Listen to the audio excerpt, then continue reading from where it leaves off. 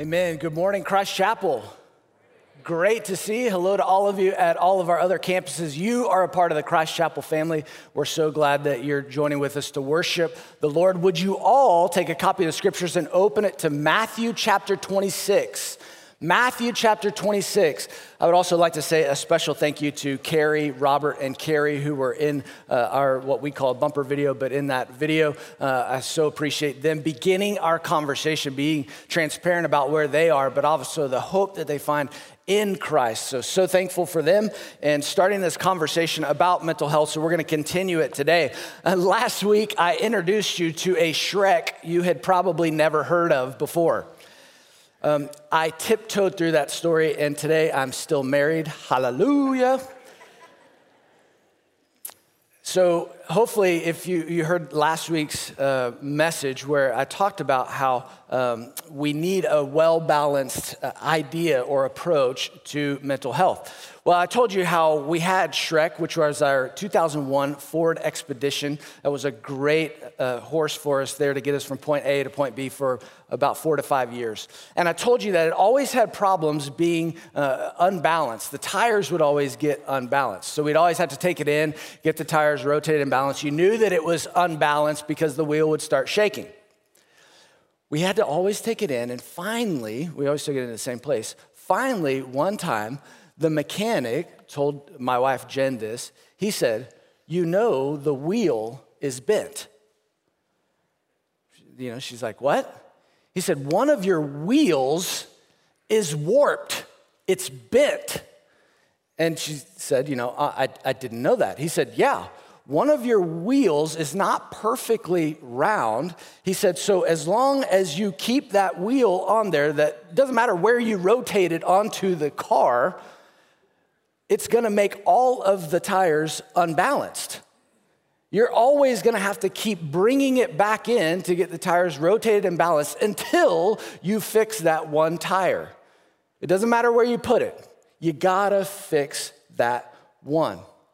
Now, here's why I tell you that, is because what if that is the case for us when it comes to mental health? I told you last week that we've got to have that holistic approach to mental health, where we've got to think about our mental health, but how it's affected by all different areas of our health. And we went back to Genesis chapter 1 so that you understand how God created you, how God designed you, but also the ways that Jesus grew and the way that we are called to love God with our heart, soul, mind, strength, love our neighbor as ourselves. And we talked about mental health being affected by all 4 of these areas: our emotional health, our physical health, spiritual health, and relational health. And if any of these get out of balance, it's going to affect our mental health. But here's my question. What if one of those areas has been damaged? What if one of those areas has been warped, has been hurt, has been bent out of shape? You see, this past year has presented a lot of different circumstances and situations that have worn on our emotional health, that has warped, in many senses, our emotional health. So much so that it's been hard to keep it in the road. And we find ourselves drifting into the dark ditches on the side. And none of us want to go there, but we don't know how to keep it in the road when our emotional health has been so damaged by the different things that we've lived through this past year. You see, last week I talked about the challenge, what I called the challenge spiral. How if we don't get the cause or the root and we're confused about what is causing our mental health to get off track or unbalanced, then it's gonna spiral down and essentially end in a spiritual crisis. But many of us have experienced a darkness spiral this past year. You see, this past year, it started off with uncertainty. None of us knew what the year would bring. And I've mentioned that before. I think many of us, when we heard of COVID-19, we thought if we just kind of get through it for a few weeks, we'll get over this and, life will go back to normal. But what started out as uncertainty quickly went to fear and anxiety. And then ultimately, some of us fell into depression and a deep, deep, dark sadness. And if we don't get a hold of our emotional health, then we are going to be in for a wobbly ride. Because some of us haven't addressed that one wheel. And no matter where you try to hide it, no matter where you try to move it, it's got to be addressed to have anything fixed. You know, I was reading some statistics on just how this past year has affected us emotionally. This was a study by the CDC, and obviously this information is going to continue to be processed as a worldwide pandemic comes along about once every 100 years. So we're just getting new information about this. But here are some statistics. 40% of Americans reported living with a mental illness in 2020. 40%. Let me compare it for you. In 2019, it was 20%. In 2008, it was 18%. So in just over 10 years, it increased by 2%. In 1 year, it doubled. Did you know that the most common mental illness in our country is anxiety? 1 in 5. 1 in 5 of us struggle with anxiety. And that when we say anxiety, I mean, sometimes I think we kind of play it down of anxiety is just kind of this nervousness. No, folks that struggle with anxiety, it's a panic attack. It is this overwhelming fear of dread. I am claustrophobic. I don't know if anybody is claustrophobic, but if you are, you'll get this. And if you struggle with anxiety, you will get this. But anytime I am in a tight space, I freak out. Like I cannot breathe. I go from 0 to 100. I'm breaking windows. Get me out of here. I cannot handle it. That's what people who struggle with anxiety feel like. It's this overwhelming sense of fear or dread. 1 in 5 of us struggle with that. Major depressive episodes. In 2019, 8% of Americans said that they had a major depressive episode. In 2020, it was 25%. 1 in 4 of us struggle with that. And when I say major depressive episode, I'm talking about diminished interest, change in appetite, sleeping too much or too little, fatigue, inability to concentrate, feelings of worthlessness. If you've ever struggled with depression, it's not, for folks that haven't, I've got to explain this for folks that haven't ever experienced this. It's not like people who struggle with depression have highs and lows, and the lows are just low. They don't have any highs. The high is normal, and they hope to get to that. They are constantly living underwater. And I don't know if you've ever heard, somebody, if a friend has ever tried to yell at you underwater in a pool or something, and you hear, whoa, whoa, whoa. Everything is muffled. Everything is numb. You don't really feel anything. You would love to feel something. You wake up every morning at 4 a.m. on the dot, and you wake up anxious because you look at the clock and you go, is it 4 a.m. again? And it is, and you can't go back to sleep. I mean, people that struggle with depression, it's a real deal where they feel like they're living underwater. Everything is muffled and muddled. It's a serious. Did you know that is the major depressive disorders is the leading cause of disability in the United States? That stops people from working. They don't want to get out of bed. You don't want to go to sleep, but all you want to do is sleep. And sometimes you don't even want to wake up.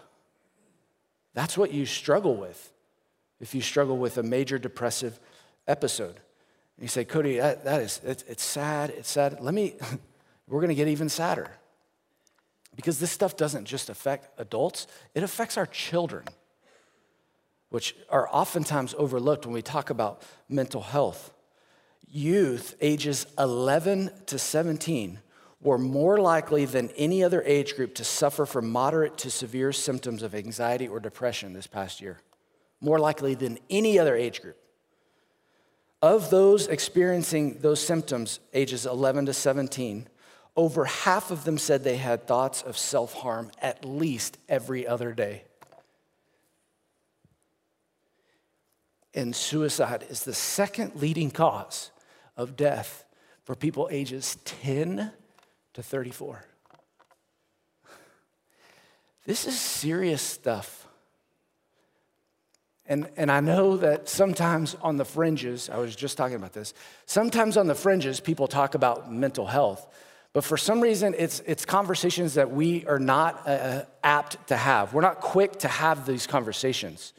But if we're not gonna speak into it biblically, then we are letting people drift into very, very dark places. And they're places that you and I can drift tomorrow.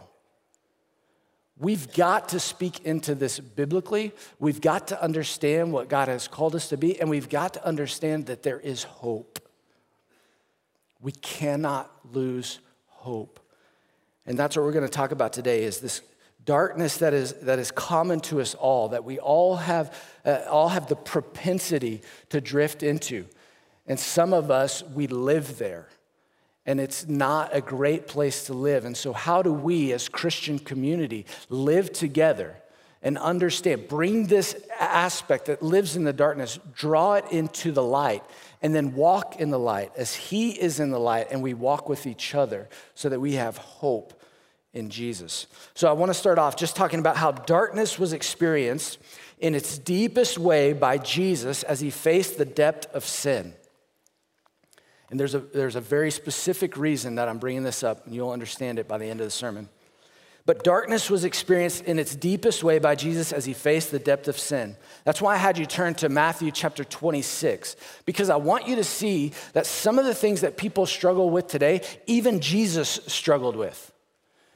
In Matthew chapter 26, this is right before Jesus is about to go to the cross, and he's in the Garden of Gethsemane. And remember, Gethsemane is this place, it's a place, an olive, basically, orchard, where they would press the olives. That's what Gethsemane means. It's the pressing, it's the crushing. And so there's certainly irony that Jesus is there and he's being crushed, he's being pressed in. In fact, that's what he starts talking about. Then Jesus went with them in verses 36 to 39, went with them, that's his disciples, to a place called Gethsemane. And he said to his disciples, "Sit here while I go over there and I pray." And taking with him Peter and the two sons of Zebedee, he began to be sorrowful and troubled. And then he said to them, "My soul is very sorrowful, even to death." So he tells those three, "Remain here and watch with me." And then he goes a little bit further away from them, and he fell on his face and he prayed, saying, "Father, if it's possible, let this cup pass from me. Nevertheless, not as I will, but as you will." So Jesus goes to the Garden of Gethsemane, obviously understanding what he's about to face, the depth of sin of the world, but it says that he's troubled or sorrowful, even unto death. And the words that are used there, it's a heaviness. It means heavy.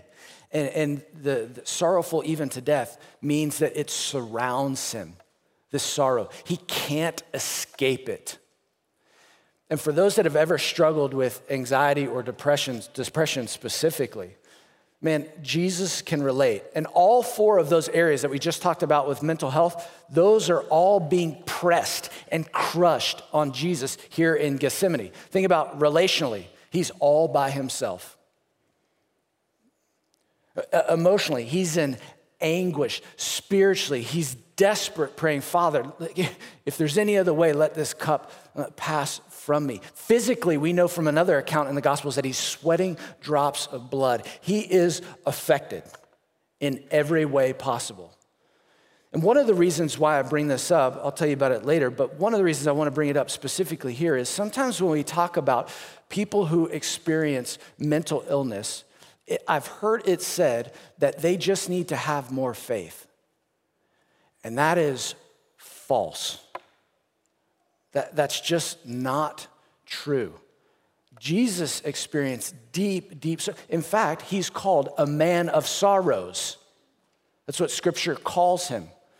You see, darkness is experienced by all of us in a fallen world, and it's not easily sidestepped. You can't just say they need to have more faith, and you say, "Well, Cody, that was Jesus facing the depth of sin of the world." Yeah, okay. What about David? What about Job? What about Paul? What about the heroes of the faith? Are you going to say that they didn't have enough faith? I think sometimes we rely just on they need to have more faith because we don't understand what mental illness oftentimes entails. And so let me just go ahead and address why some people have trouble understanding. I put it here on your sermon notes, 5 reasons why Christians have denied the legitimacy of mental illness. Let me just go ahead and address those up front because I want to show you there aren't simple solutions. First, there's no specific medical test exists to diagnose an individual. Well, sure. Mental illness is definitely a science and an art. Both are involved. So I know there's no specific test. It's not as simple as a blood test that you draw, but that's one reason why Christians have denied its legitimacy. There doesn't seem to be consistency in diagnosis. Absolutely, because oftentimes diagnosis comes from symptoms. And somebody who struggles with anxiety can exhibit symptoms that are totally different than somebody else, and they both struggle with anxiety disorders, but they manifest themselves totally different. Medication doesn't seem to cure the illness. You're right. Oftentimes, medication isn't meant to cure, and it's not something that can be cured, but it does bring somebody up where they can get their head above water. And praise God for that. Or another reason, not all abnormal behavior is directly linked to a brain disorder. That is 100% true. Because sometimes the thing that makes us act the craziest is called sin. And maybe you don't struggle with a mental disorder or mental illness, but you struggle with sin. And I've seen people do the craziest stuff because of sin and fear. Or psychiatry and psychology are secular by nature. Sure. Well, isn't medicine?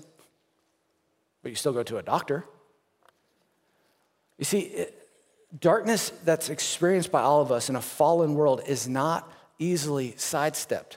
You can't just say, hey, go pray some more. Hey, just read your Bible more. That is certainly something that we need to take into account. But the darkness that our world has experienced this past year has not just come from people not reading their Bible enough. In fact, from April 2020 to September 2020, 70% of those reporting a major depressive disorder said that a contributing factor was isolation. We were just isolated from folks. Again, that goes back to the holistic health. And it's not as simple, mental health is not just as simple as a shot. You see, that's why we've called this the pandemic that followed the pandemic. Because sometimes these effects of COVID-19 obviously last far beyond the symptoms of COVID. If you've had it, you go, man, I lost my sense of taste and smell, had a fever, felt like I had the bad flu, but then I got over it in 2 weeks. Those that struggle with mental health, they don't get over it in 2 weeks. And there's no shot. There's no quick fix. Now, there are easily quick fixes that we run to, especially in isolation, and that's substance abuse, which was rampant this past year. Substance abuse where you turn to drugs or alcohol or even eating disorders. All of those feed off of isolation. All of those thrive in darkness. And that's why we've got to step in and pull this out of the darkness and into the light and begin these conversations. Because we can't just tell somebody, go pray more. Or Cody, hey, Jesus says, don't be anxious. Oh, good. Thanks for telling me that. I should have stopped a long time ago.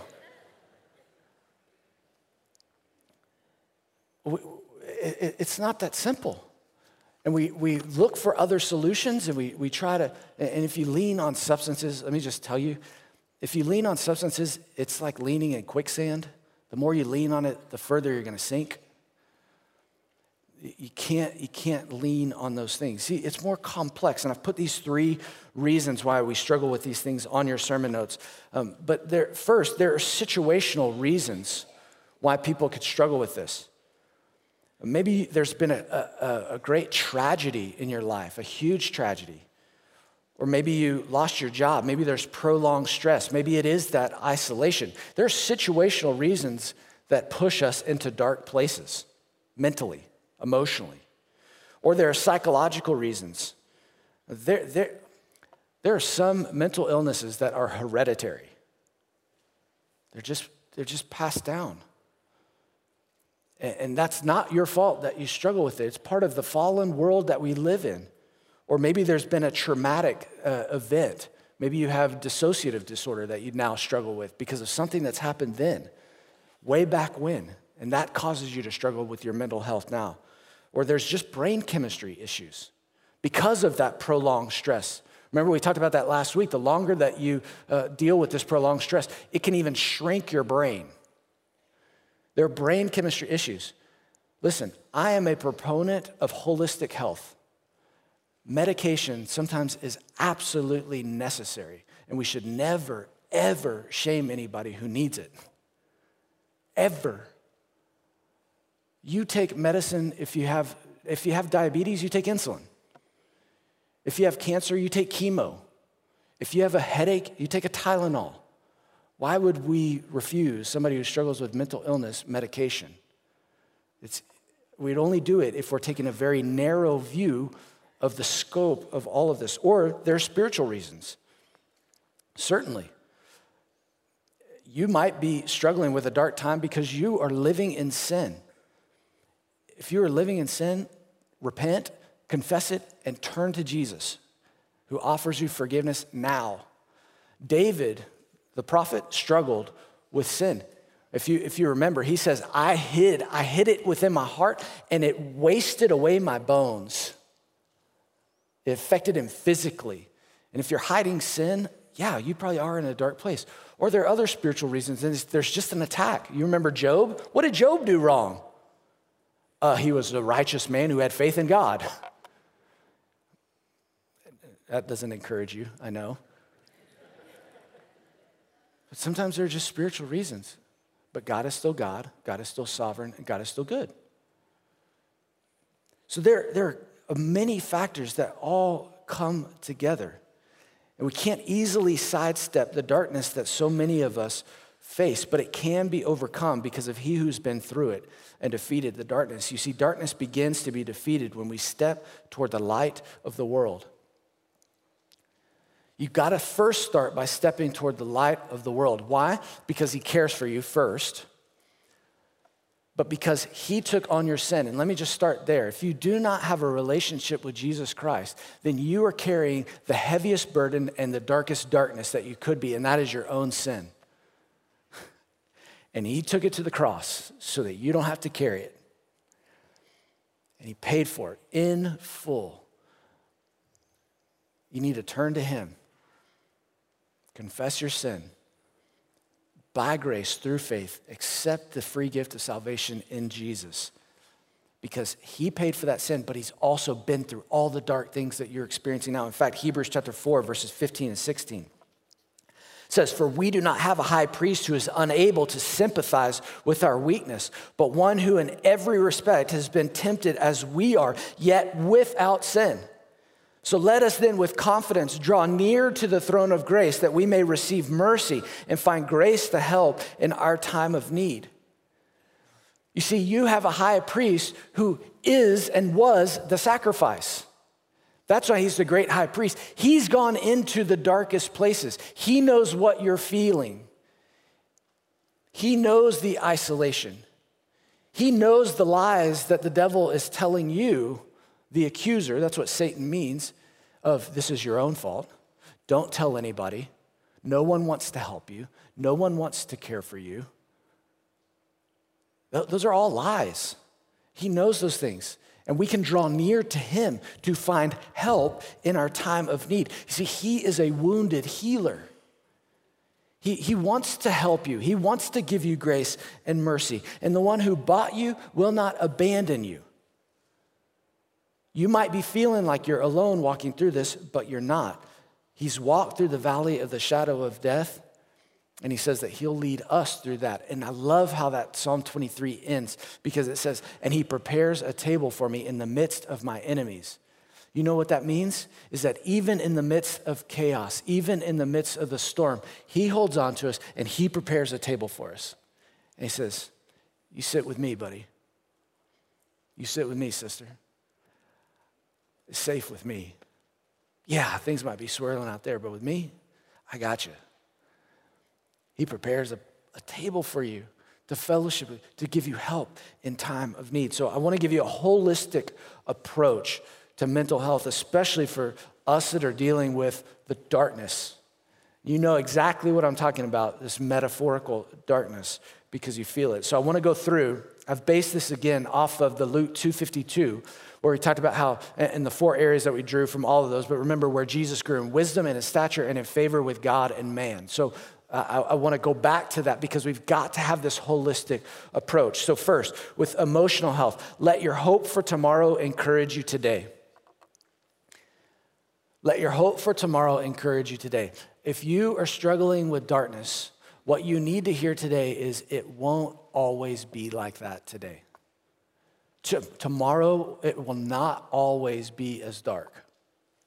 I've told you guys about the church I love so much that I went to when I was in college in Baylor. New Hope Missionary Baptist Church, Joseph Shiloh. Love that church. That church means the world to me. That's where I preached my first sermon. That's where I was baptized. They let me teach Sunday school. They let me sing in the choir, and I'm a terrible singer. But I remember on my last Sunday, they actually threw me a graduation party. It was a very, very small church. Threw me a graduation party and they invited my family and came. It was a wonderful, wonderful time. But I remember them asking me, I said, can I sing in the choir? I know there's only like 10 people in the choir, probably only 40 people in the congregation. But I said, can I sing in the choir my last day? And they're like, sure. They said, what do you want to sing? And I said, well, my favorite song that we've ever sung here is a song called It Can't Stay Dark Always. And we sang that, and I'm going to try to get through it. I'm not going to sing it to you. But you can YouTube it, or it's on Spotify because I listened to it all the way in today. But the song says, though it may be dark in your life, hold on. Weeping may endure for the night, hold on. The morning light appears and the dawn breaks. It can't stay dark always. And it says, shine, shine. The sun will shine after a while. And I remember the choir director, every time we got to that chorus where he's just singing shine, he would always clap. It's like a thunderclap. It was just this wonderful break where it was like, stop. Because that's exactly how light comes into darkness with immediate effect. And some of you just need to hear that it can't stay dark always. I don't know what you're facing, but Jesus will shine. He provides mercies that are new every morning, and his mercies are new for you. In physical, seek to do the right things you don't feel like doing, including seeking professional help.